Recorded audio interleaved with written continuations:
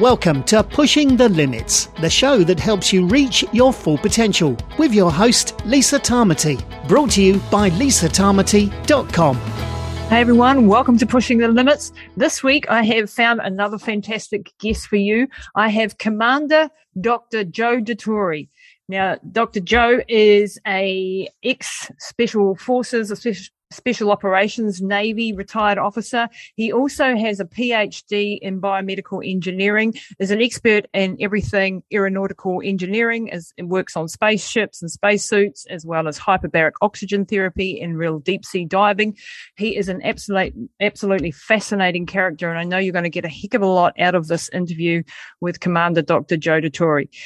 Before we head over to the show, just want to remind you about our epigenetics program. If you haven't done it yet, why not? You need to do this. This is about understanding your genetics, what your DNA is all about, and how to optimize all of your lifestyle factors, your food, your exercise, understanding your personality, what environment you'll do well in from a physical environment, temperature-wise, all of these aspects we can tell you from these tests. So if you want to find out, get a user manual for your body, please go and check out what we do at lisatamati.com. Hit the Work With Us button and you'll see our epigenetics program.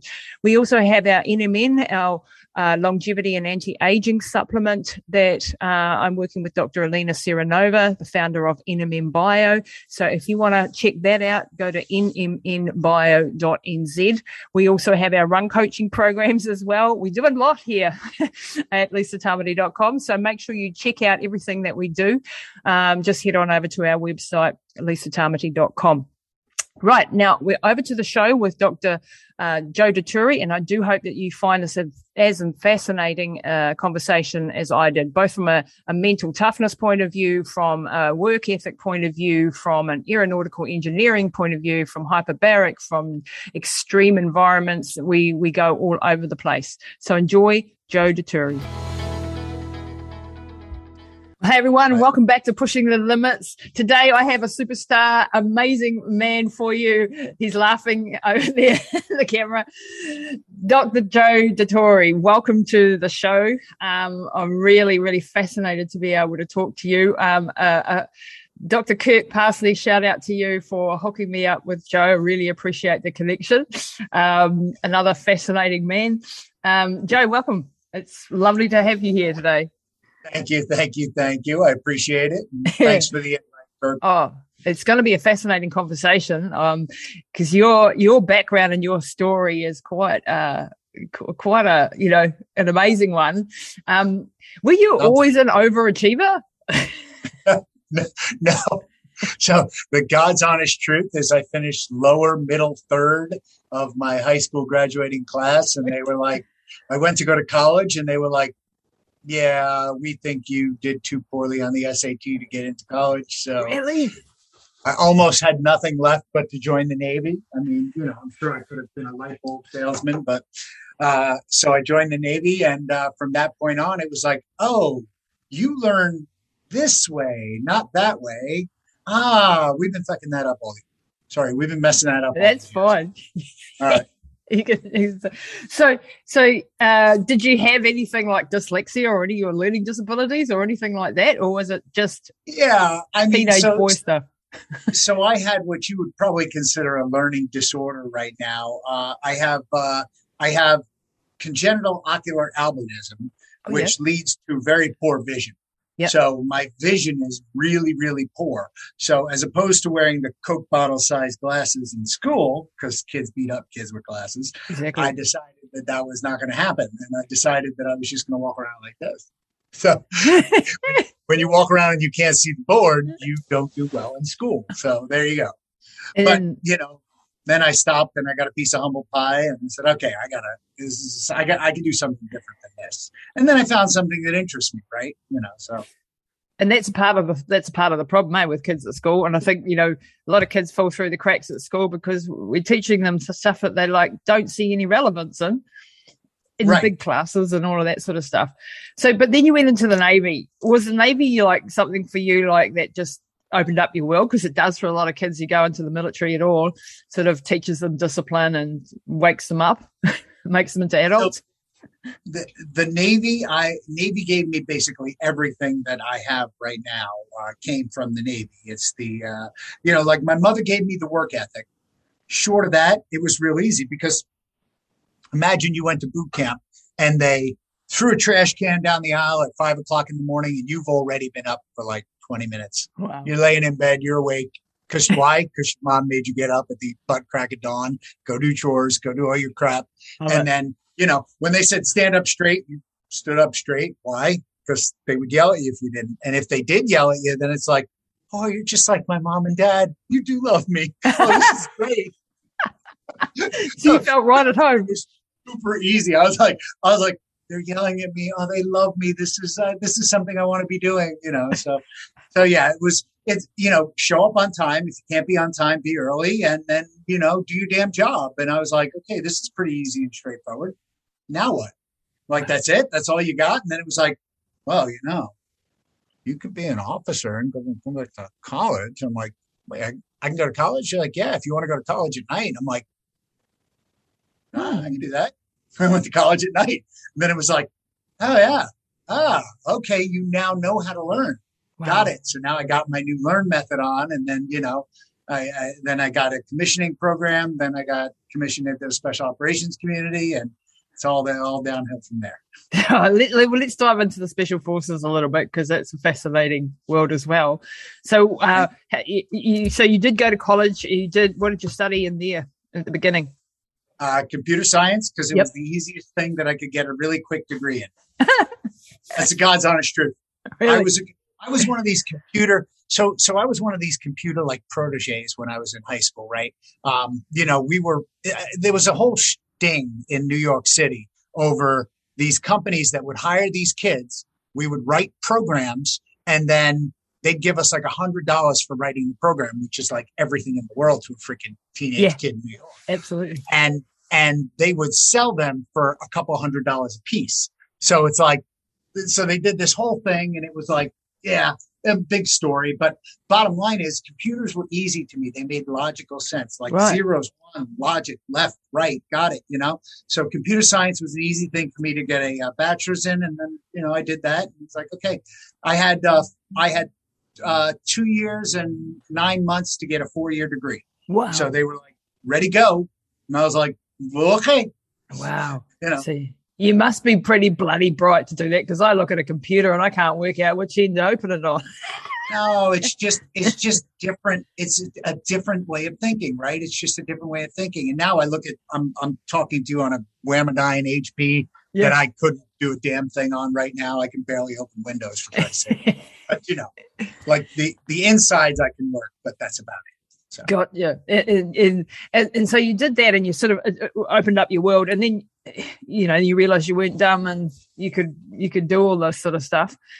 And then you went into special forces. Now, everyone knows to go into special forces is not a walk in the park. What was that like for you? So it was really interesting. So a minor distinction point, just to be very, very, very clear. Kirk was in special forces. I was in special operations. So minor difference in it. So that is diving, explosive ordnance disposal, and mine countermeasures. That's what I did. Yep. Nobody ever shot at me in anger. So I want to make sure I was not a Navy SEAL. I was a Navy Special Operations Officer, and my bent was diving and salvage. And I did a little bit of explosive ordnance disposal stuff, but not a lot. Yep. So that was mostly on the diving side of the house, too. So bottom line being, it was not a walk in the park. It was physically very demanding, mentally very challenging. It's one of the hardest schools I'd ever been to. Yeah. And by this time, I already had a bachelor's degree.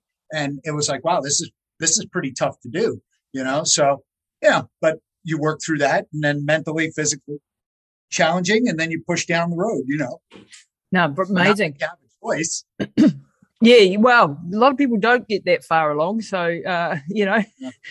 So let's talk a little bit about your diving stuff because you've done some extreme stuff in your life. You've gone to incredible depths. I heard on one of your interviews was it 1,947 feet was your deepest dive or something. And I'm like, what the hell? Like, that's just insane. So, and you're an expert also in the area of hyperbarics, which I wanted to dive into a little bit today, because that's one of my pet favorite subjects as well. And I wanted to sort of ask you a whole lot of stuff. You know what you remind me of? And I hope this isn't an insult, but like one of those dudes in the Clive Cussler novels. Do you know the Clive Cussler novels? Oh, Clive Cussler, Dirk Pitt. Yeah. You remind me of one of those characters. Oh, thank you. I think. I hope that's good. In a good way. Dirk is described as a handsome man, so I'm exactly. A handsome man, very good in the sea, diving, crazy adventure. Wait till you see the book that I'm writing. I just met with my publisher, and my editor is finishing up the edits. So hopefully in the next 2 months or so, we'll have the semi-final edit, and then publisher is going to go crazy. So awesome! I can't wait to read it. Yep. It's a factional book. It's fiction, but it's based upon fact. Oh, we call it factional, so it'll be fun and interesting. Oh wow, that does sound really interesting with your stories. I'm sure it'll be packed full of action. So can you tell us a little bit about diving? Like, how do you get to do sort of these extreme dives? And you've worked in some of the most extreme environments on Earth, as far as the diving stuff's concerned. Tell us a little bit about. Because for someone who's never been dived, like I've never dived except snorkeling, and so I have no concept of any of this sort of stuff. Tell us all about that. So as a Navy diver, they basically don't train you to swim; they train you to walk on the bottom. So once we did that school, you get Navy Dive School, which is 6 months long. For us, it was 6 months long. And then Salvage Officer School and all that other stuff that went with it. We learned how to salvage ships off the bottom of the ocean. Think Pearl Harbor, right? Pearl Harbor, a bunch of ships sink, you can bring them up, that kind of thing. Wow. So we learned how to do that kind of stuff. And then I realized that I learned how to walk on the bottom and that I needed to learn how to dive. So I increased my civilian knowledge, prior to going to Navy Dive School, and then during Navy Dive School, and then after Navy Dive School. I was working on all my civilian knowledge. So I became a great diver from the perspective of all diving, because I made the opportunity to do it, right? It was one of these like, all right, I want to get better at my job, and I wanted to be the best at my job. So I'd get in the water and I would be more functional, better at kicking, better at swimming, better at upcurrent, better at downcurrent, better at working underwater in general, because I wanted to be good at my craft. It was like, okay, you got to be good. Remember the work ethic that my mom beat me into, right? So, if you're not gonna bring it, bring your A game. Otherwise, stay home. So that's what I wound up doing. And it afforded me more opportunity to get into stuff. And then I started writing papers on it. And then I was impressing the upper up brass. And I was like, listen, what if we did it this way? What if we use this gas? What if we use this style of diving? Wow. What if we did this? What if we did that? We could change this. We could change for the better. And they were like, that's not a bad idea. Yeah, you're not so dumb as you look. I'm like, thank you. So, and then before you know it, some guy called me in the middle of the night, one night where he was, and I happened to be on the East Coast, and he said, "Hey, listen, I'm the guy that's in charge of Deep Submergence Unit, the diving detachment. I would like you to relieve me." And I'm like, "Wait, what?" I'm like, "No, I have a payback tour. I just finished my master's degree in astronautical engineering, and I had to do a payback tour at the National Reconnaissance Office, and I was already slated with orders. Matter of fact, where I was at a place to look at going to the National Reconnaissance Office, right? Yep. So as I'm there, the guy called me. He said, "No, we took care of all that. I want you to relieve me. You're going to be out here. I need you to be out here by mid-December." I'm like, okay. Why? Because he saw a couple papers that I wrote. He saw how much diving stuff I did. He saw that I was an expert in the field. And, he's like, "I think you could do a good job here." And I'm like, all right, let's rock on. Wow. And so you went there and where did that take you? So I became the officer in charge of Deep Submergence Unit diving detachment. And that's where I met our illustrious friend, Kurt Parsley. He's awesome. He comes walking in with this seal pin on, right? But he's got doctor epaulets on. And I'm thinking to myself, damn it, Doc, I don't know him from a hole in the wall. I'm like, Doc, you can't just go to the store and buy any freaking device you want, put it on your thing. Oh, wait, look at the size of his quads. It's like Quadzilla. I'm like, wait a minute. That guy's got broad shoulders. Oh, geez. Oh, he just might be here. Yeah, okay. He is actually that plus that. That plus that, and a bag of chips to go along with it. So, bottom line, so I went through that. I became a 1 atmosphere suit pilot. I did the transfer on pressure protocol. I did a lot of stuff there, including pressurized rescue module. And, we brought that into existence. And then when I was done with that tour, the Navy at U.S. Special Operations Command asked me to go build dry combat submersible at SOCOM in Tampa. I was like, okay, no problem. So I came back to Tampa, which is where I live now. And, I did about 4 years designing and building dry combat submersible from a program of record where the admiral just said, hey, Aquanaut, get up to my office. Here's $22 million. Go build me dry combat submersible. Wow. And I'm like, yeah, but wait, I need more money. And he's like, Commander, which part of go build me dry combat submersible don't you understand? I'm like, yes, sir. Recognize this correct answer when told, right? So I just went on. And I didn't know that I couldn't do it, so I just did it. Wow, I love that. You're breaking rules. And like the underlings of the admiral were like, you're breaking rules. And I was like, okay, great. So here's what the admiral told me. He said, look, you can break any rule that you want because I make rules. He said, you can't break any laws. Yeah. But you can break all the rules that you want. And I was like, yes, sir. Okay. Right. All right. It's what you call delegation. It's delegation. He's like, I want you to fix that, Joe. I'm like, yes, sir, I can fix that. Wow. And so you took over this massive project and just did it somehow by bending and breaking a few of their obviously not so important rules. And making our own rules. What we wound up doing was making what we called state rules for organization state rules for the American Bureau of Shipping. So we'd make our own rules to classify things and to certify something, though. It has to be doing this. It has to do that. It has to be able to do this, So we made those rules. And then all of a sudden now I think it's a $1.4 billion program of record. And I think we have 3 with 2 in build right now. So it's like, we're finally building them. Like one of the things that we did wrong as the United States of America is we decided to stop building rockets and we used a reusable spacecraft. Mm-hmm. What did that do? It screwed up our ability to make new rockets. So here we are using the same old rocket over and over and over and over and over, where we could have been redesigning and making a new one and keeping the energetic base alive and making sure that we had rocket experts in the United States. We don't have a rocket expert, man. We relied upon solid rocket boosters and a couple of port nozzles that had been designed in 1975.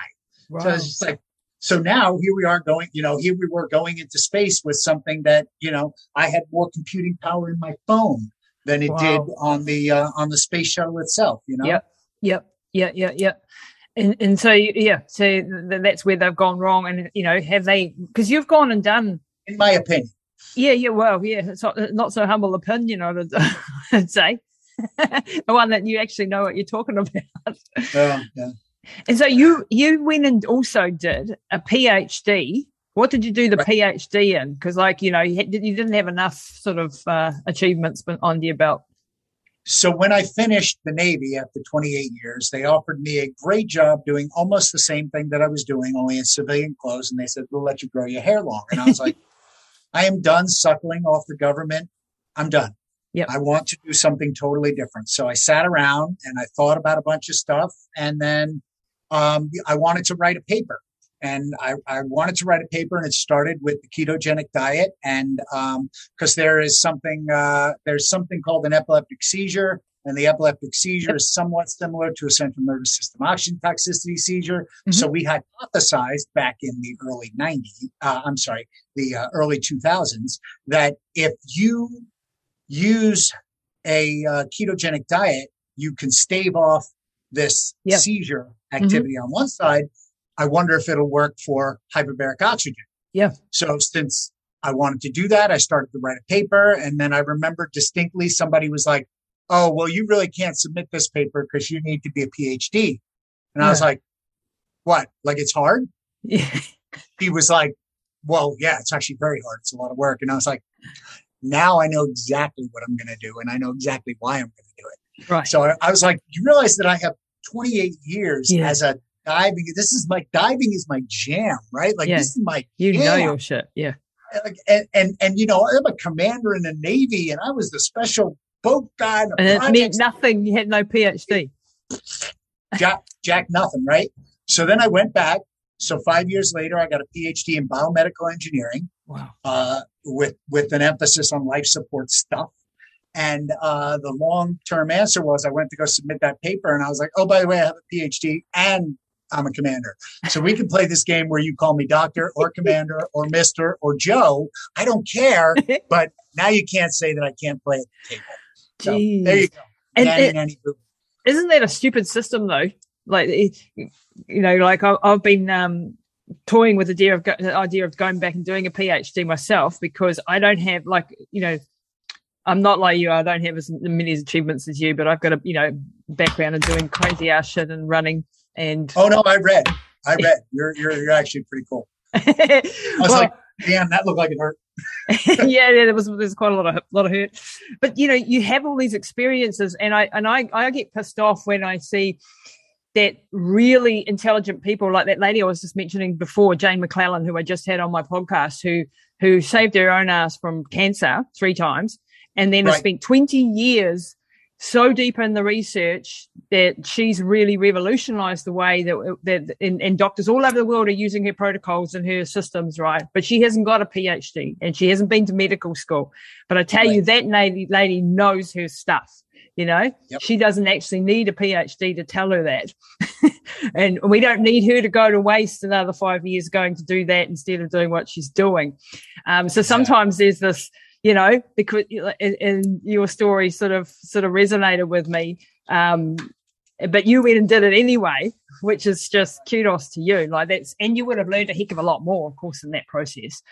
But so you wrote this paper and you so I wrote the paper on ketosis and the ketogenic diet and it being prophylactic to central nervous system oxygen toxicity. Yep. Apparently, we went right to manual testing, man testing, because I didn't know any better, right? I'm just like, what the hell do I know? I'm just, And then once the paper's done, I got some attention from Dom D'Agostino, right? Wow. He was like, hey, why don't you come to my lab and work in my lab? So I was working with Dom for a little while, and we did some junk together, not on a full-time paid level or anything like that. Yeah. I don't want to mislead you, but he and I wrote a couple of chapters in books together at least. So, pretty cool dude too. Huh? He's a cool dude, and he did a lot. You did a lot of work together on this oxygen toxicity thing.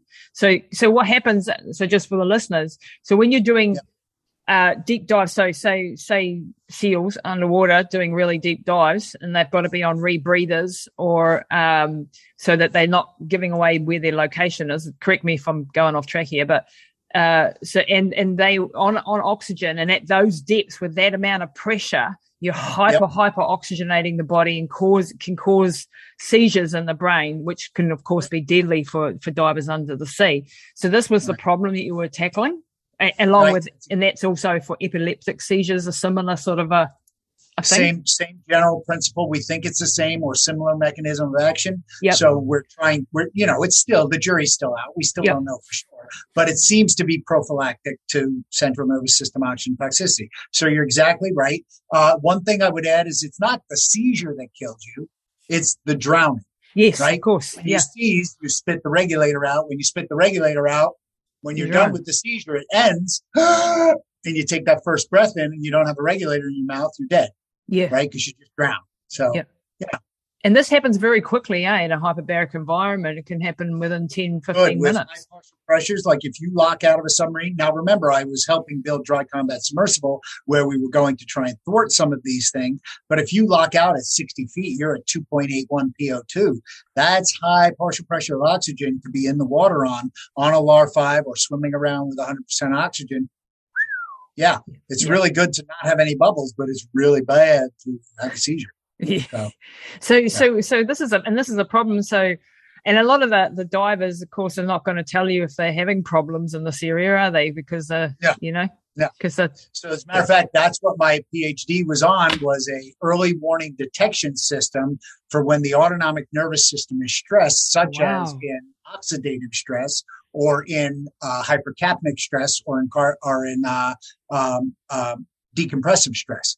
Wow. So I found that if you draw out the autonomic nervous system and the heart rate variability a certain way, on a plot that we designed and patented, that you could definitely show changes in the autonomic nervous system prior to the symptom, the physical symptom of either central nervous system oxygen toxicity, pulmonary oxygen toxicity, hypercapnia, or decompressive stress. So it's like, this is a pretty damn good thing, right? So like, this is an early warning detection. And what we did was we wound up putting a vibrating alarm inside this thing that is this heart rate variability. So it's just basically a cell phone vibrator. It goes zzz, zzz, and whatever I'm doing in the middle of it, you can't ignore it, right? You can't ignore a cell phone that's on your chest, right? No. You have to wake up, right? So whatever you're doing, you stop and you look at your display and you go, okay, what the hell's going on?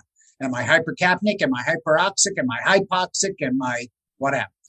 And you'll get in there, and so the divers can get that information in real time and then take the necessary steps to prohibit. In real time.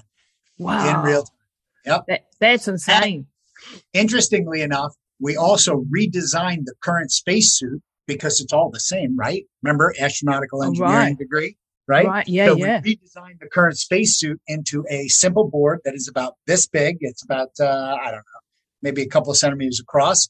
And we were able to put everything on that one board, including O2 controller, including the heart rate variability monitor, all the processing equipment. It was time for an upgrade anyway. And then we wrote a chapter in the book, myself and another cat.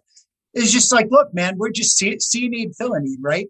We're fixing problems, right? Oh, people have Elon Musk was going to go to space, and he's like, oh, we're going to Mars. I'm like, okay, you know how far away Mars is? Huh. We're not going to Oklahoma, right? It's like we're going to need a bigger boat, as they say in Jaws, right? We're going to need a bigger boat. We're going to need a better way of getting there, a better spacesuit to get us there, and something that is electronically controlled, that self monitors, that da da da da da. So I went ahead and helped design that thing for him, and yeah. Wow, really? That's just insane. So now they theoretically can get to Mars with the special spacesuit. Yeah, we can get there and maybe back in 12 months after that. But it's still it's like a 3-year trip. It's like a 2.5 year trip, to get this planets to line up. But it is what it is. It's a crazy one-way trip, and everybody's going to die out there anyway. But yeah, it's a pretty. Well, you can't say he hasn't got big vision. That's for sure.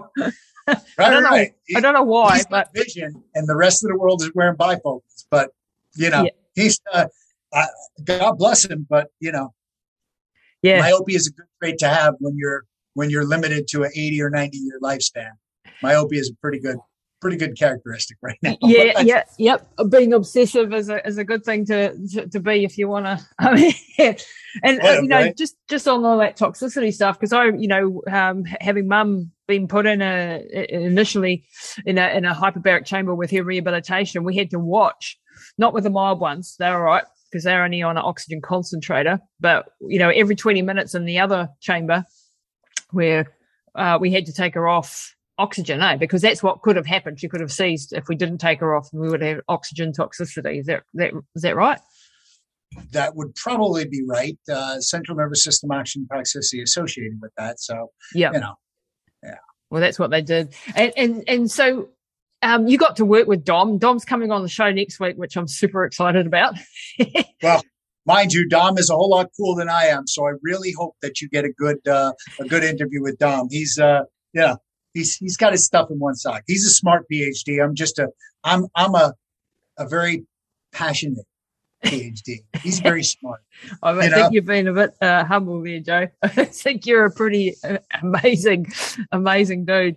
Both of you amazing people. And the work that Dom's been doing in the cancer, I'm really, super excited given my situation with my mum at the moment to find out more about these ketones and hyperbaric and the whole shit, schmozzle there, because that's really exciting research were you part of the experiments that he did within the hyperbaric chambers where he had those, I don't know, special cameras or something, and special microscopes that could tell what was going on in the brains of the rats or the mice? I was at the lab at that time, but I was not part of that experiment. That is cool. That is amazing. Cool stuff, right? It's like that guy, he's freaking cool. And, I mean, yeah. So it's really good stuff. And it's cutting edge research. But he came up and he was like, hey, how did you get to man testing? And I was like, I don't know, I just did it. And he's like, we started on rats. And I'm like, okay. You went straight to man testing. I went straight to man testing because I didn't know any better. I'm just, like I said, not that smart. I plod along at a good pace and I will slow and steady wins the race, right? So crazy. So, Joe, tell us a little bit, like, what is it like to be diving at these extreme, like in doing, like, you're an extreme athlete. You have to be an extreme athlete as well. Like what's it actually like to be in these scary environments that you're working in? So you realize that you're at 810 pounds per square inch, right? So if there was a leak in your suit at 810 pounds per square inch, it would literally cut you in half and fuse you. Oh, you wouldn't even bleed, right? So we went through all these thought processes, and I'm like, I wonder if you could survive. I wonder if. And then it's like, it doesn't really matter. It's not something that you want to survive anyway. So it's one of these, like, if it started to implode, I would rather it just implode and take me all with it and not even mess around, Yeah. So what's it like? Resolute that you will die if something goes sideways, which makes you really, really, really anal compulsive on the top side. Yeah. And you get to double check everything, triple check everything, make sure this works, make sure that works. So I was in charge of that detachment. I was in charge of those guys. And like, I remember this distinctly. The guy who I relieved said, look, I want you to look in this mirror. And I looked in the mirror and he says, every morning I look in that mirror and I think, is today the day that I'm going to kill somebody? And I'm like, wait, what? Yeah. He's like, yeah, responsibility on you. Got broad shoulders. You want to do it? Let's do it. God damn, And then you realize everything that happens on this ship is my responsibility. Even if your doctor decides to jump off the third floor of the bridge wing and into the water, when you just said swim call and everybody was just going to jump off the side of the ship, climbs up to the third level and jumps off. Nothing happened, thank God, but you never know. Somebody could get hurt. And it's all your responsibility. So how did you like come to terms with, I often think of even, I was watching brain surgery last night for, I don't know why, but my mum just had brain surgery. So I sort of was like morbidly curious as to what they do in there, right? You are, yeah. I'm weird. I know I'm weird. But how the hell do you cut into someone's brain? Like when you're standing there with the saw ready to go, right. Like, and I talked to the neurosurgeon who was doing it. He said, I said, how do you do that 3 or 4 times a day, by the way? And he was like, I love it. I just love doing it. And I'm like, how that responsibility. I mean, I can't handle the responsibility that I got. I just want to be a kid again, let alone doing something like that. How did you sort of come to terms with that? So two things. You develop the most robust training plan that you can possibly do. And you surround yourself with really, really, really smart people to help you execute that training program. I told my training master chief, I said, we dove our last unfaulted dive yesterday. I said, every single dive will have a training. Every single one. And he was like, are you kidding me? And I'm like, every one. We will train like we fight like we train. So this way, by the time it's all said and done, we are firehouse ready to get out the back door. And we have done everything that we ever wanted to do. We did it in the training pool before we ever tried to execute it anywhere else. Right. Wow. So it made us think up things and think up ways to do things. And, look, man, it's ship salvage is, a bunch of loosely coupled together people that are working on vague assumptions with people of questionable mentality, right? So here we are. We like doing this stuff, and you're trying to salvage this ship or do something or recover this thing off the bottom of the ocean. And you got currents, you got animals, you got Wow.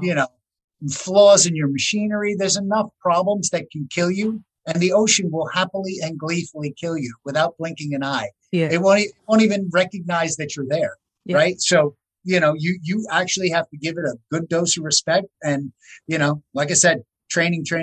But yeah, we did great things. So One of the things I read on, did you do dives on the Titanic? Tell on me the about that. Britannic. The Britannic. Oh, sorry, I read the wrong. The sister ship of the Titanic, which sunk in 410 feet of water off the coast of Greece. So we did a scientific expedition to find out why she sank, because you remember the Titanic sank because the bulkheads didn't go all the way up to the ceiling and the water toppled over. Well, they fixed that on the Britannic. So they said, well, why the hell did this thing sink? Turns out that they had the engine room to fire room doors all open. So the hole underneath had the doors all open in the engine room while steaming in wartime in a minefield. Oh, very intelligent. Obviously, you went at the head of that ship. Well, I was not the head of that ship. That guy should have been fired, but He's long dead, no doubt. Just interrupting the program briefly to let you know that we have a new patron program for the podcast. Now, if you enjoy Pushing the Limits, if you get great value out of it, we would love you to come and join our patron membership program. We've been doing this now for 5.5 years, and we need your help to keep it on air. It's been a public service, free for everybody, and we want to keep it that way. But to do that, we need like-minded souls who are on this mission with us to help us out. So if you're interested in becoming a patron for Pushing the Limits podcast, then check out everything on patron.lisatamati.com. That's patron.lisatamati.com. We have 2 patron levels to choose from. You can do it for as little as $7 a month, New Zealand, or $15 a month if you really want to support us. So we are grateful if you do. There are so many membership benefits you're going to get if you join us. Everything from workbooks for all the podcasts, the strength guide for runners, the power to vote on future episodes, webinars that we're going to be holding, all of my documentaries, and much, much more. So check out all the details, patron.lisatamati.com, and thanks very much for joining us. And you've also done like that black coral dive. Give me a bit of background on that one. Black coral dives were great. Ran into a bunch of people that we harvested black coral for the coral industry, and we harvested it the right way through permits and so forth and so on. But that's the most dangerous diving I've ever done in my life. Like I tell you, when you swing a hammer underwater, it is the most energetic thing you'll ever do. Wow. And I can tell you this for sure, that sharks are very attracted to this. Oh, okay. Oh, you're banging underwater? What's that? Hey, what are you doing? What are you doing? You going to eat that? What's that? That looks good. So sharks will come up and find what's going on. And then, Wow. And when you're swinging that hammer underwater, I've never worked so hard. I've done everything underwater. I've never worked so hard as swinging a hammer and an axe underwater. At that level, at that depth. 400 feet trying to pull up a tree of black coral. And, the guys that have done this have died doing the exact same tree that you're on. You can see because it's partially hacked. You can just see it. You know that a cat died on this, it's like, okay. So it's serious, super serious. What do they do with it? Like, what was the black coral is made into, it's a very shiny black. It's a very shiny black tree-looking structure. I had one here at one point. So is that used in jewelry or something? Yeah, it's used in jewelry. Diamonds. So it's really shiny. You can polish it, and it looks like a black opal. Wow. Okay, so I've spent years polishing opals. It's one of my things. There you go. Exactly it. I love it. I didn't do black coral though. But so you're at these extreme. So when you're when I do my snorkeling, which is nothing, right? And I only go down a few feet, I'm already feeling that pressure, and I'm like keen to get back up. I can't imagine what it feels like when your lungs and everything sort of collapse when you do diving, don't they? Don't they go to really, really small and your whole body? How does that work? But remember, your body has these compensatory mechanisms. You are mostly water, right? Mm-hmm. You're mostly water. So that's incompressible. Fluid's incompressible. Your air spaces have compliant volumes in them. So if I take a breath from a regulator and the regulator has more pressure than the surrounding air, it will fill my lungs and my lungs will be filled. So to tell you, if you can clear to 33 feet, you can clear to 1,000 without blinking an eye. The shallow, the deepest recorded depth of the dive is 2,265 feet, I think. Oh. And that's a long way down, right? But if you can clear to 33 feet, you can clear to 2,000 feet. It's no problem. So that initial part is where you feel that pressure. It doesn't feel more. The greatest pressure change. You don't even feel it, right? Because look, how much pressure do you feel on you right now? Nothing. You know, because you just did the math with your mom, right? It's 14.7 PSI, but that's the pressure that we're at right now. So it's equal. Why? Because you have equalized with it. So I don't feel any pressure on me, right? When I go down, I don't feel any pressure differential on me. I don't feel any different at all. And like there's little things in my ears that go, you've flown in an airplane. Yep. To clear your ear. Yep. You know. Same sort of deal. And every time you hop in the hyperbaric, if you've got a cold, you're not going to get far because you're not going to get far at all. Yeah, because you're going to have start to have real pain. But just the psychology of doing things underwater where you can't just, like I do, done extreme running and I've done stuff at altitude and things like that. You can't get out of your situation. And you can't when you're at altitude either, by the way, but it's not quite as, it's different. Like, you're still going to get your next breath somehow. You might not have enough oxygen when you're at altitude. But when you're under the sea at incredible depths, there's no like losing your shit. You can't lose your shit under there and come back up. Have you been for those long decompression dives where you have to be down there for weeks? Yeah, so 30 some odd days. And we're looking to break the world record to do 100 days underwater right now. Oh. The world record right now is 73. So generally speaking, the longest dives that we did in the Navy were in the 30-day time frame. But it's not truly underwater. It's in a chamber, right? So you do it in the chamber and then the bell brings you to go to work. And then you come back up and then you go back in the chamber and you go to sleep. So it's not like you're living on. But in this case, we will be living 100 days in a aquatic environment and the chamber will be in the water. Oh, wow. So we're looking to break that. That'll be kind of cool. Wow. And when's this project kicking off? Well, if not for COVID, we would have done it this year. So everything's slowed down a little bit. And what is the point of doing these types of things? Does it push the industry further to be able to do more and deeper and harder and...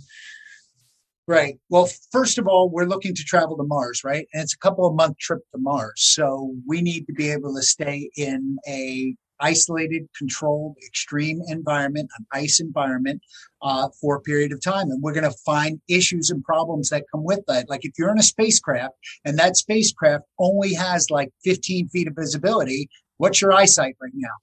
Yeah. Well, 20/20, right? Yeah. It's 20/20 because you can see an object at 20 feet because you have that visual depth perception. You can see it at 20 feet. If you're not looking 20 feet, you become progressively more myopic.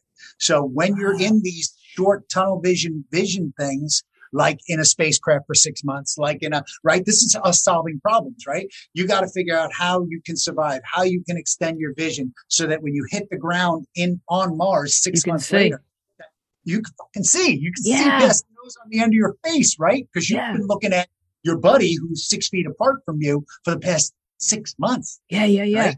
Yeah. And learn how to get along and live in that type of environment. So that's the first thing.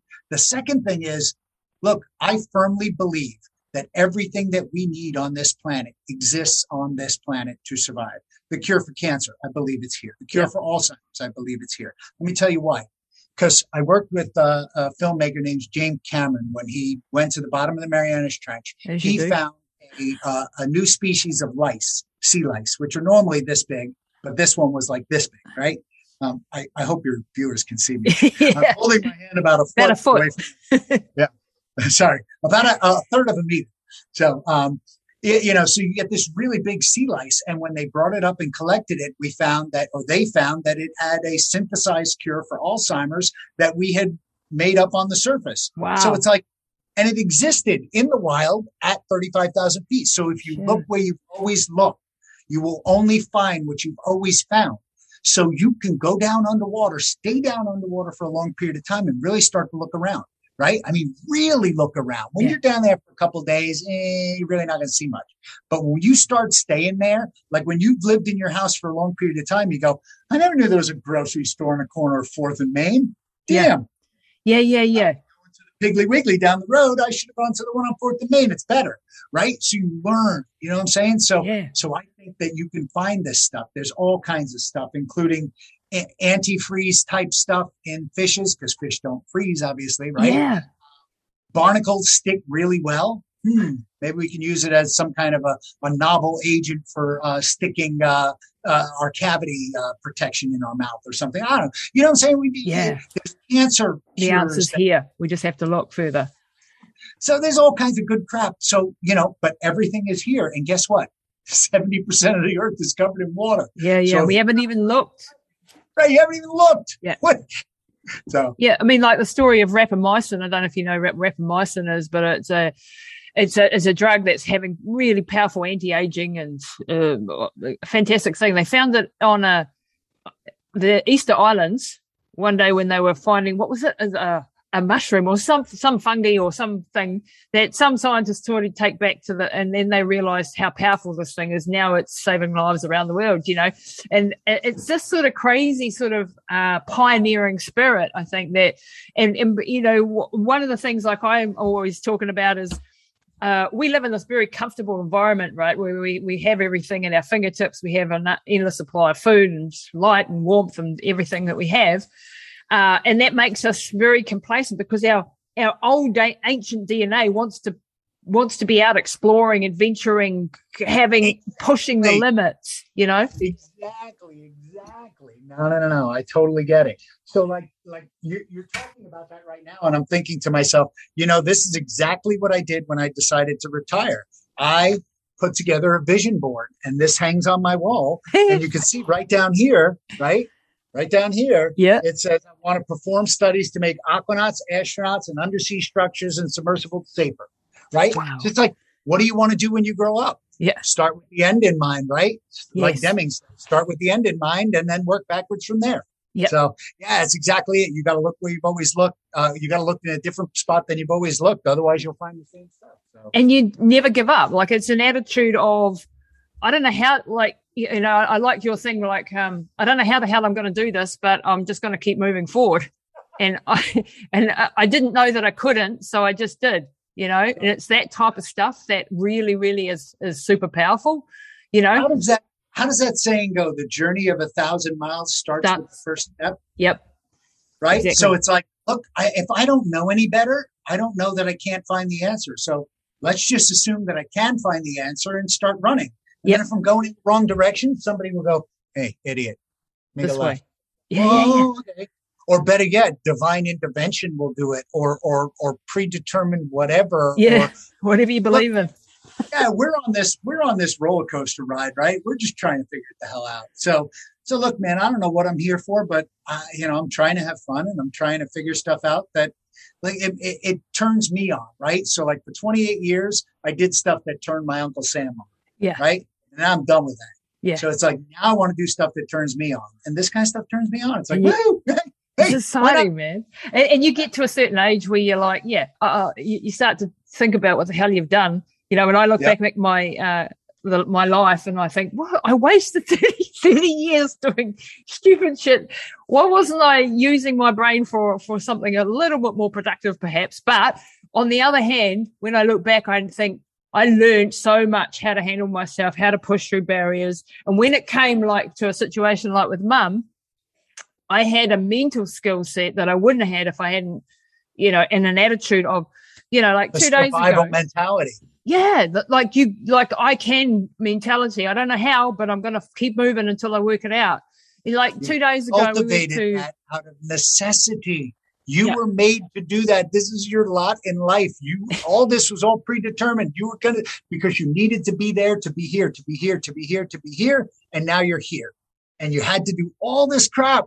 And waste a shit ton of life. But you had to waste a ton of time doing stupid stuff before you realized where the important stuff was. Yeah. And I think a lot of us have that, 2 days ago, we go to hematology, oncology at the hospital with my mum. And I've been researching, up to here in cancer research because I believe there's an answer out there and I can find a way around. We go in there and they tell us basically she's stuffed. There's no much we can offer you and get your affairs in order. I'm sitting there with my mum thinking, no fucking way, honestly. And I asked him, I actually quizzed him on a couple of questions on things like ketones and metabolic approach to cancer and things like that. He just rolled his eyes at me and just went, no, that ain't going to help. And I just thought, thanks very much. We'll see you later. I walked out with my mum. I took her into a side room immediately because I was worried about her mental state, just being told that she's dying. And I just said, Ma, I want you to completely ignore what he just said to you. I've got the plan. I know which direction we're going. I don't know how rough it's going to get, Ma, but I've got your back, and we have a plan, and we have a team behind us of people. Right. So I want you to ignore everything. And my mum, who's freaking legend, just goes, I didn't listen to any of that because I know you. You'll find a way around this. And I'm like, oh shit, man. I'm faking it till I make it too in front of her because I have to be the leader, if you like, the one that says, right, Mum, this is the direction we're going. Follow me. And even if I don't have all the answers yet, I'm moving forward and I'm keeping her brain and her mind and her mindset in the right place to come with me. Because if you go and get told that you're going to die in the next 2-3 months, and you believe it, you're going to. And there's no way I'm hell that I'm letting that thought into her head, Right. No, so yeah, I found that to be a very true statement, and I found that if you can, if you can kind of let me just tell you this. So I'm a researcher, right? And there is a 14-year farm to table gap from medical knowledge to present state of the art science research. 14 years. So if you graduate med school today, you know how to treat oncology, how to treat cancer. This is what we do. We give this much chemotherapy. We do this, blah, blah, blah, blah, blah, right? You learn that in school and that's it. You're done. 14 years later, you can get up with the current most research. 14 years from now, you'll get here. I think 14 is actually conservative. I think it's 20. They're 20 years behind. I think it's shortening. It's kind of sort of on a Moore's law sort of a thing. I hope so. There's like up to date that are bringing it, that are keeping physicians up to the current state of the art. But remember, it's not about the state of the art. And you listeners, take this away. It's about the art of the possible, because the state of the art is yesterday and right now. The art of the possible is way the hell out there. So let's run towards the art of the possible. Do you think we can make it? I have no idea. Well, throwing rocks against the wall, right? We're playing dice, But when somebody goes, you don't have any chance or choice left.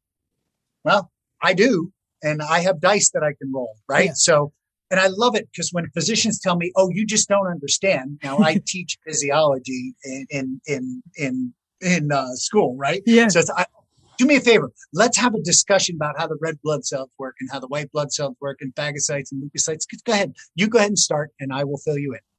And they're like, oh, well, you just don't understand. And I'm like, I realize. Actually, I do. Yeah. But I want to look. I want to learn. So let's talk. Yeah. And then, you've got the brain. I mean, you're lucky. Well, not lucky. You've worked hard to have the brain to be able to answer them. And, I'm not so sophisticated yet in the way that I bring things across where my knowledge isn't deep enough and I get things backwards and round sideways sometimes in my explanations. But you can be a quick study and you can learn. If you have a problem, if you say a medical problem or whatever, and you go and spend a month studying that particular problem all over the internet, all over finding people and interviewing them. Yeah. I tell you what, you're going to be the right sources, stuff like that. You can't just believe every article you read on the internet. No. But in a month, you can be an expert on your particular thing. Yeah, I could offer a different opinion. That's my thing. It's called diversity of thought. I mean, that's my true gift. Thank God I have diversity of thought, right? So it's like, I'm not smart enough to know this way of doing it. I've only ever learned this way, which came right around to the same way that you got, but that's the way I learned it. So that's my thought process, and it works that way. I'm an engineer, so, Yeah. So what's your take on, I mean, this is completely left field question coming at you, but I'm sort of interested. I'll show you one here. The current COVID situation. What's your take on what the hell is actually going on in our world, which is pretty mucked up? Are you willing to make any comment on that freaking mess? Yeah, look, I'm a grown man. I have an opinion just like everybody else, but the opinions expressed herein do not necessarily reflect those of any organization with which I may be affiliated. Or medical advice. I think that it's a virus, and we've had these viruses out there, and viruses are going to be viruses, and they're going to kill people. It's like, oh yeah, yep. You have a 98.7% chance of surviving any bout that you have with COVID, and you have like a 99% chance of surviving any flu that you get. It's like, yeah. So if you have other comorbidities, you're going to get sick. You're going to have a problem. You have this, you have that, you have this, you have that. Yeah, it's going to be an issue. So, you got to freaking figure it out, So I don't know. To me, it's one of these it's one of these pain in the ass things. Everybody is trying to make what I would call much ado, not about nothing, but they're trying to make much ado because remember, nobody listens to me. I'm a science geek. Nobody listens to me. I'm a science geek. Now everybody wants to hear from me like I'm E.F. Hutton. And all of a sudden I'm the guy that knows everything. Oh, stand back. I'm going to tell you how this happens and that happens and this happens. And, oh, you got to listen to me. And the last time you didn't listen to me, people died. And then you can, and it's not very helpful. Look, what we need is a common sense approach to doing this stuff, as opposed to a blanket doctoral approach to doing it. And coming from the medical background, a little bit, not a lot, but coming from that background, biomedical engineering, certainly, I firmly believe that it needs to be rooted not in politics, not in medicine, but in a combination of politics and medicine and business and acumen, and all these decisions take part. Because even if you save everybody and the economy's dead, you've just killed a lot. Yeah. The patient died. Right? Yeah. So it's like, well, the patient died, so you fucked that up. It's like, all right, can less, I'm not looking to be, if somebody has a loved one that passed away with COVID, I have had friends that have passed away that had COVID that also had, many other comorbidities, and that, had that not killed them, the diabetes would have killed them or whatever would have killed them. Right. So the present state of where we're at right now is definitely interesting, to say the least. And I will leave it at that. How's that? Yeah. I just thank you, because I like to talk to people who have critical thinking abilities because it is a very freaking confusing time. And for the average person, I was going to say the average Joe, that doesn't really sound appropriate, does it? The average person, it is like, what the hell do I believe? Half of the scientists are coming out on this side, half of the scientists are coming out on that side. My politicians, I can't trust them as far as I can throw them. Big Pharma, definitely can't trust them. Where the hell do we go? Where do we go for the right information and to try to make the right decisions for you and your loved ones? And then the divisiveness of this whole thing is just scaring. This is just a bloody, right. And then people blame people. It's shaming and blaming, but it's fear tactic. That's a fear tactic. Shaming and blaming is fear tactic, right? So like, if you get a shot and I don't get a shot, not that I'm pro shot or against shot, I'm not even mentioning that, but if you get one and I don't, who's at the risk here? Not you, because you already got the shot. You've been vaccinated. What's your problem? So why are you blaming me? How can you blame me? Because, well, I'm going to transfer COVID. Did you realize that even with the shot, you can transfer COVID? It's really interesting logic, isn't it? So it's not it is not a vaccine. It is a shot.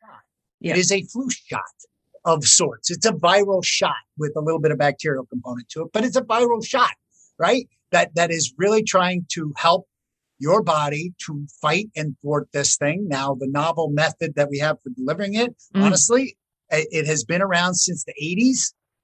These mRNA vaccines have been around since the 80s. And, we don't have a cure for AIDS because it wasn't that.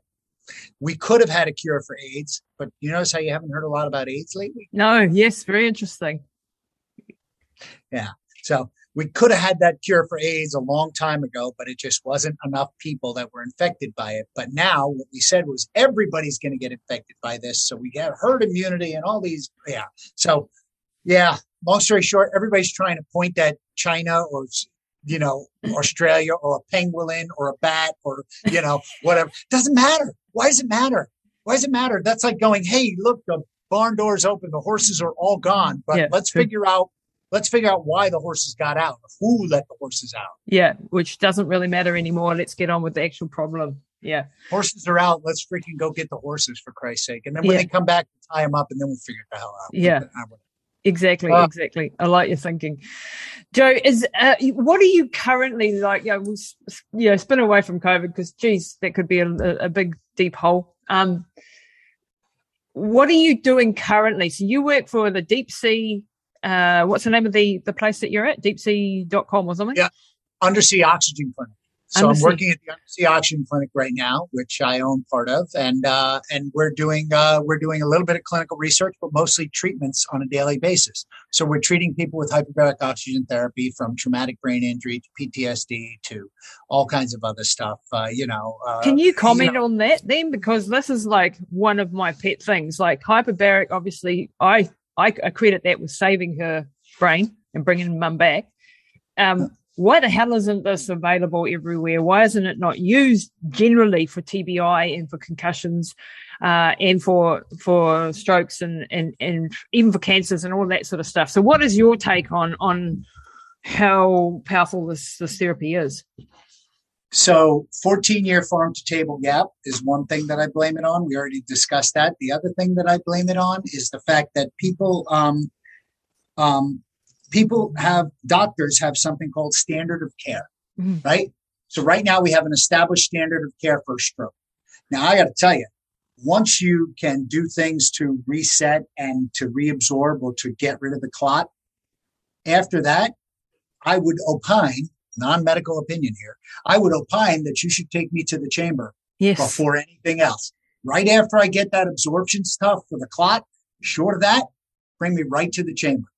But because it's better and I can get people. But the neurologists right now are going, no, I can't bill that. So I want to bill a 99183 and a G0277 and a TT 77014XX because that's the highest billing rate that I have. First, I got to do an EEG, then a nerve conduction test. Then I got to figure this out. It's like, well, Medicare runs the country, which means it runs the answers. Now, is that right? I personally don't think so. But so where do we go? I think we look to an HMO or something like that because they have a good interest in heart, right? They have, here's $100,000 that we have to do your care for the year. Ready, go. What do you want to spend it on best? Well, the best thing that you can do, and you are a professional athlete, so you get this. Best thing that you can do for your body is work out. Why? Because it decreases something called interleukin-6, an inflammatory cytokine. It increases something called interleukin-15, which is a powerful antiviral. Why would you shut down? About that for COVID either, by the way. Why would you shut down a gym mid-COVID when people can get powerful antivirals for free for going to the gym? Oh, because no one can make money out of that, Joe. No one can make money out of it. Exactly. No. So you see what I'm saying? You see the issue. So that's why I think the state of affairs is what it is. But like we're treating post-COVID patients here. Yep. With long tail COVID. Paying self-pay here, and they're doing great. The study that I have going has 9 out of 9 people so far have increased breath function. And the only thing that I have, so what do you have post-COVID? Lethargy, nausea, brain fog, headache, and reduced vital capacity. Of those, the only thing that I can measure objectively, because I'm a scientist, right, is pulmonary function tests or reduced vital capacity. So I can show that you went from a forced expiratory volume of 65 to a forced expiratory volume of 93. That's objective quality evidence. That says that you're getting better, right? The rest of it is, I feel better. I can't write up, I feel better in a friggin' paper. Unfortunately, I can't say I feel better, but on a scale of 1 to 10, how do you feel? All right, I can put that in there, but everybody feels better on certain days. So really, you can't fight this. You really can't. So you got to write it up to contemporary professional scientific standard. And that's the one thing that we've been able to do. And every single one of them have gone to mid-60s to mid-90s, and they are very, very pleased with their outcomes. So short of that, is Medicare going to pay with an N of 9? No. Traumatic brain injury and PTSD. Here we are pushing this. We are letting guys are able to survive more now from combat wounds than they ever were before. Why? We have better armor, right? Yeah. Guys are living through this stuff. Guys and gals are living through this stuff. And all of a sudden you get this kid back that has scrambled eggs. And you're like, what can I do? Well, first of all, what do you got to do? You're talking about breaking synaptic pathways, right? So the synaptic pathways in your head, you're talking about separating them. Do you know how much it takes to separate a synaptic pathway? 1.3 times gravitational acceleration. Which is not much. 1.3 Gs. Geez, I was here in a car and I jammed on the brakes. Oh, well, that was 1.5 Gs, right? Yeah. I don't know how many roller coaster rides I've been on that are 2 or 3 Gs. I don't know how many, rockets are 6 Gs. Jet planes are a couple of Gs, wow. So you could break a synaptic pathway anytime, any way, any place. So what you got to do is something called neurogenesis, which regrows those, right? It regrows the pathways, if you will. Yep. And that is stemmed by hyperbarics, peer-reviewed, published literature that says it is helped. Hyperbarics helps stem neurogenesis. It also stems angiogenesis, increases cerebral blood flow. All that stuff works. Well, what we did was we did EEGs on people prior to, and what we found is that if the theta-beta ratio is close, theta-beta brainwave ratio is close, then they could do with less hyperbarics, like in the 1.5 PO2. Wow. If the theta-beta ratio is further away, we needed to push them up to 2.0. I mean, and this is completely, we're just very small ends. We're just in the study phase right now, right? Wow. So it's like, but this is the initial stuff that we're learning. How was the traumatic brain injury? How did it occur? How much is it? How bad is it? How close is the theta-beta ratio? Wow. Once you figure that out, you can treat accordingly. It's like, everybody's like, I want to treat it. I know how to treat that. I'm going to use a wrench. What size wrench are you going to use? Yeah. Well, I'm going to use a 3/4 inch, whatever. Right? Okay. I want to use a box end 3/4 inch, blah, blah, blah. All right. That might work, but that's what I used on the last guy and it worked. No, this is, right. we have to do it to each individual traumatic brain injury and how it got there and how people get there. And it's hard. So that's hard. A lot of studies to be able to do, But this is, and remember, crucial. In order to do a real study, you need 400 or 500 people. Yeah. My ends are like billions of dollars. Like in order to be scientifically valid, right? So here I am just doing these studies and they're called ex post facto, right? So they're after the fact studies. And it's just, all I'm doing is retroactively reporting things that happen, which could have been anecdotal and people might have gotten better on their own. I don't know. Look, I'm trying, but I'm trying my best to help people as best as I can. And, so the answer, go ahead. I mean, and hyperbaric is being used all around the world. And when you get a case like my mum's, when you see this and this hits you personally and you see the improvements and you see her come back from being not much over a vegetative state to being able to drive a car and walk for 4Ks a day and go to the gym 5 days a week and play with her grandchildren, that's personal. And this is where everyone, rubbishes the anecdotal evidence. And I understand that we need the scientific evidence, but this is why I wrote the book, because we ain't got all the scientific evidence now, but my odds on, if I've got a brain injury, I know where I'm heading. I knocked myself out the other day doing Tumo breathing, the Wim Hof breathing, knocked myself out. You did Wim Hof and you KO'd yourself? I KO'd myself in the shower, dumb. Don't do that, people. Because I was trying to save time because I was in a hurry.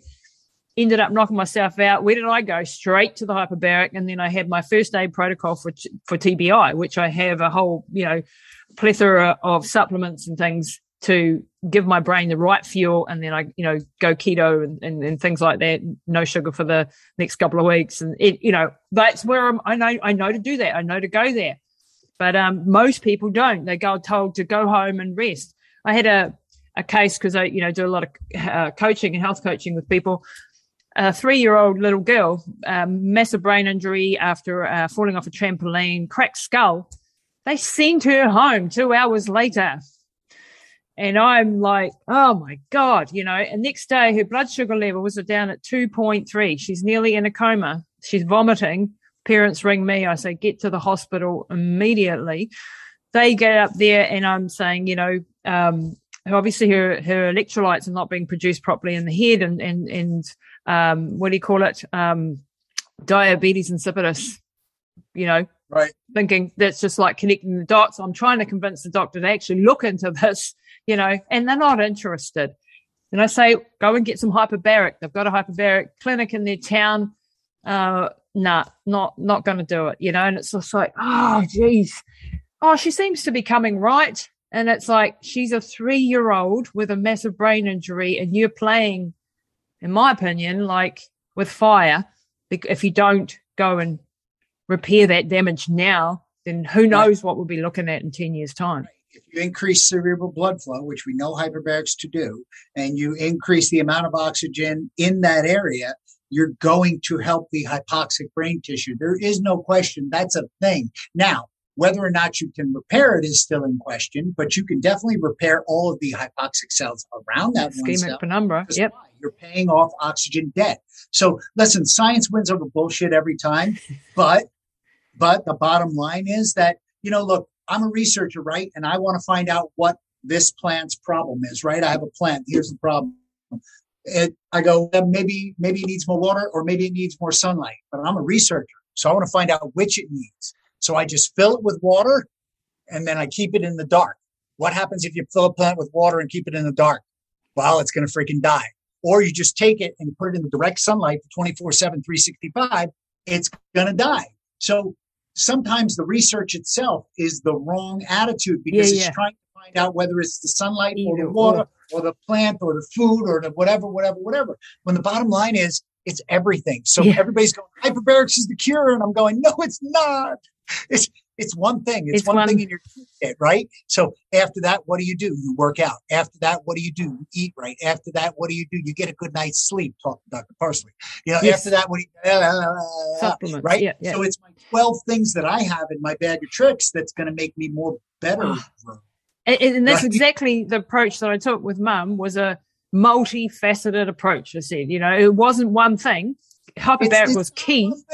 Yeah. But it was this plus this plus this plus this, and then you have to. This is I think where being an athlete helps, is that when you don't see a result in 2 minutes, people are like, it didn't work, and I'm like, this is biology. It's regrowing, pathways. It's doing. Give it a minute. Yeah, like give it a few months. Like, just do the work. Well, when I go to the gym and I train, I don't expect to come out looking different than when I went in. Maybe a bit more knackered, but that's it. I don't look different, right? But over the course of 10 years, 20 years, 30 years, my body is going to be biologically younger than the person who didn't go to the gym ever and has got now all sorts of problems. It works, but you don't see it in real time, No, I feel you. I totally understand you. I totally get it. Now, and you're 100% right. You cannot expect anything to work right away, right? I just, everybody, and here's the other problem. Like, people will do everything and then do hyperbarics, right? So it's like, and then they go, hyperbarics didn't work.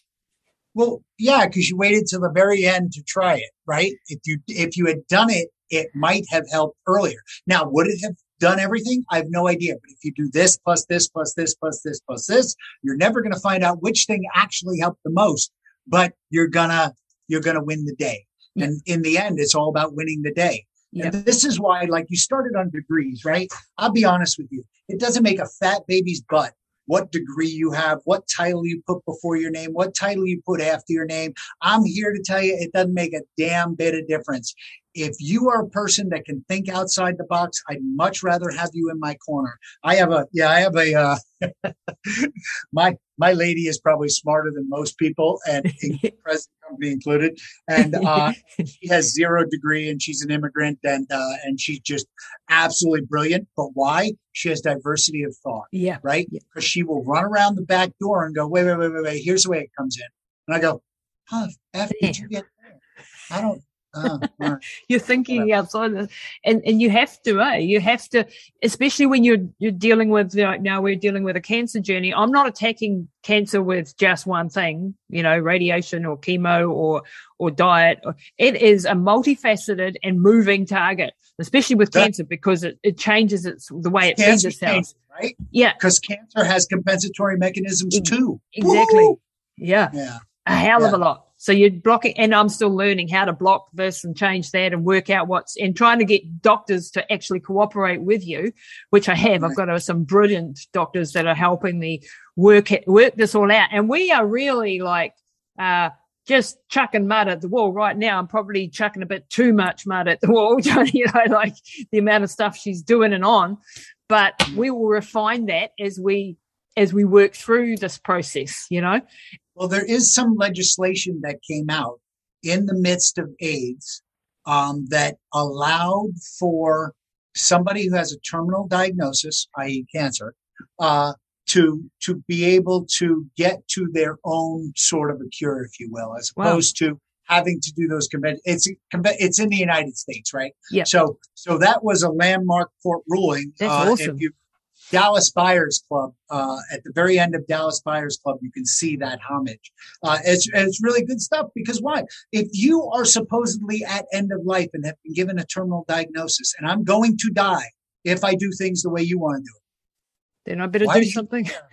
Why do you care whether or not I take Cucamonga Phobia plus green tea plus this vanilla art extract and this stuff and I rub it on my genitals? Yeah. Why do you care? Yeah. My point exactly. Off your insurance in just a little bit. Don't worry.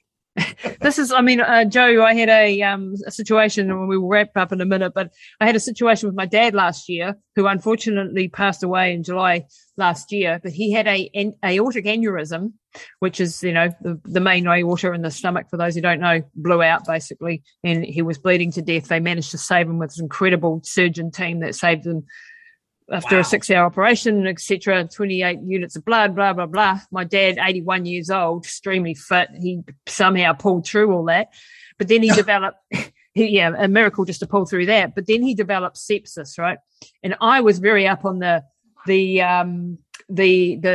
research around intravenous vitamin C and sepsis. So here's me, fighting in the hospital, in the ICU for intravenous vitamin C. He's dying. They have nothing more to chuck at this thing. They've done all their antibiotics. Nothing's working. Nothing's touching the sides. They would not let me do intravenous vitamin C. I came with the clinical data. I came with the research. They said to me, I don't care about the clinical research. It's a legal matter, and we're not legally protected, and therefore we're not going to allow it. I fought the ethics committee.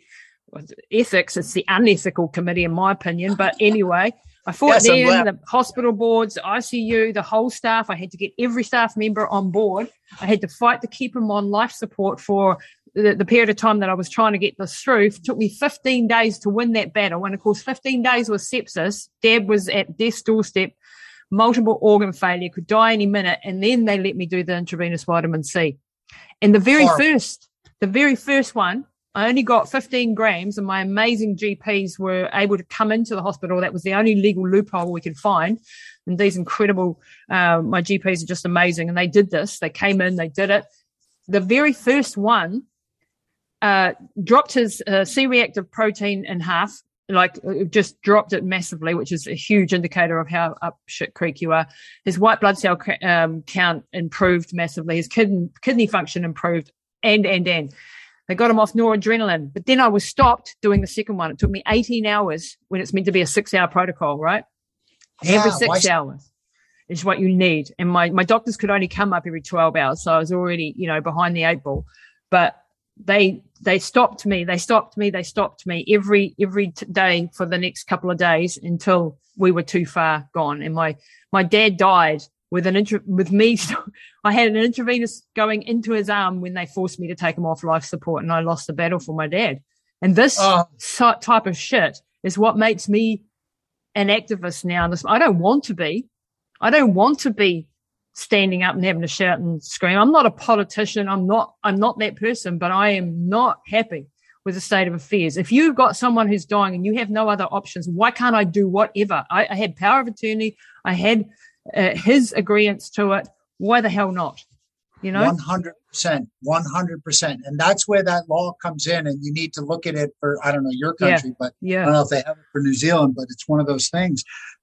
You're 100% right. Like at that point, it's called extreme measures, and I'll do whatever I want, whenever I want. If that means to go down to Mexico and get a bag of Coke and snort a bag of Coke, and that's what I need to do, I'll do it. I will figure it the hell out, right? I at some point, you just don't care, because all of a sudden the laws don't apply. What are you going to do? You're going to keep me in prison the rest of my life? You're dying anyway. I'll live like 2 weeks. So forget you. But in the situation I was in, he was intubated in an ICU unit, and I physically couldn't pick my dad up and take him. He would have died instantly. I was literally no options except to fight the bureaucracy. When you're at end of life like that, you have the critical care pulmonologist people that you have to make sure that they are, It's a tough, and remember, these people see this stuff every day, day in, day out. Yeah, they don't care. It's not their dad. Right. It's not their dad, but they've seen 100 dads go like that, and it sucks. But they're that's their gig, right? That's their job. But to a hammer, everything is a nail, right? Exactly. So, I'm a hammer. I'm going to nail it like this, right? So it's like at some point, not everything's a freaking nail. And I don't care if you're the smartest critical care pulmonologist in the world. I love them. I have a wonderful friend who is one. I don't care if you're the smartest one in the world. If you're not looking at it from a different perspective and outside your rose-colored glasses, because everybody has rose-colored glasses on, right? I mean, this is my bias. What's your bias? Right? Yeah. Same. Yours is to more science and go more into, peer-reviewed published study papers, and you don't have to have all of them, but, maybe an N of like 50 or 70 would be okay. Whatever. Everybody draws their own line, right? So. Exactly, Joe. Hey, Joe, I've taken up a huge amount of your time. I just want to say thank you so much for this super interesting conversation that I think is really going to get people thinking and laughing and interesting. I mean, I could talk to you for hours. I'd love to dive all into the aeronautics stuff and the diving stuff. But you're just a fascinating man with an incredible story. And I thank you so much for being on my show today. Yeah, big heart to you too. I really appreciate it. And look, if you ever want to call back and talk about something else, we don't even need to be online. Let's just call back and have a chat. I'd love to be able to go, hey, I know this girl in New Zealand, man. We can go out there, drink and party and whatever it is that we're going to do, Oh man, I'd love that. I'd love you to come over here once this place opens up again and this COVID shit buggers off and we can go back to normal, I hope, one day. And actually get to meet fabulous diving there and great surfing. We do. I live 2 seconds from the beach. My brothers are really top surfers, and we can take you around the coast. Take you surfing, mate. Love it. I love it. Know people in foreign countries and do cool things, right? So, yeah, absolutely. I'm down. No, by all means, you know the drill. But so to your listeners, thank you very much. Really appreciate the time. And to you, Lisa, you're incredible. I mean, everybody knows your background because they're on your show, but you're as I read your stuff, I was like, damn, I'm a little intimidated. Actually, I'm a lot intimidated. I'm not going to say it, right? So it's really cool to have somebody that has been there and done that interview you. So thank you very much for that. Oh, Joe, that's really kind. Thanks, mate. And we will definitely talk again. That's it this week for Pushing the Limits. Be sure to rate, review and share with your friends. And head over and visit Lisa and her team at lisatamati.com.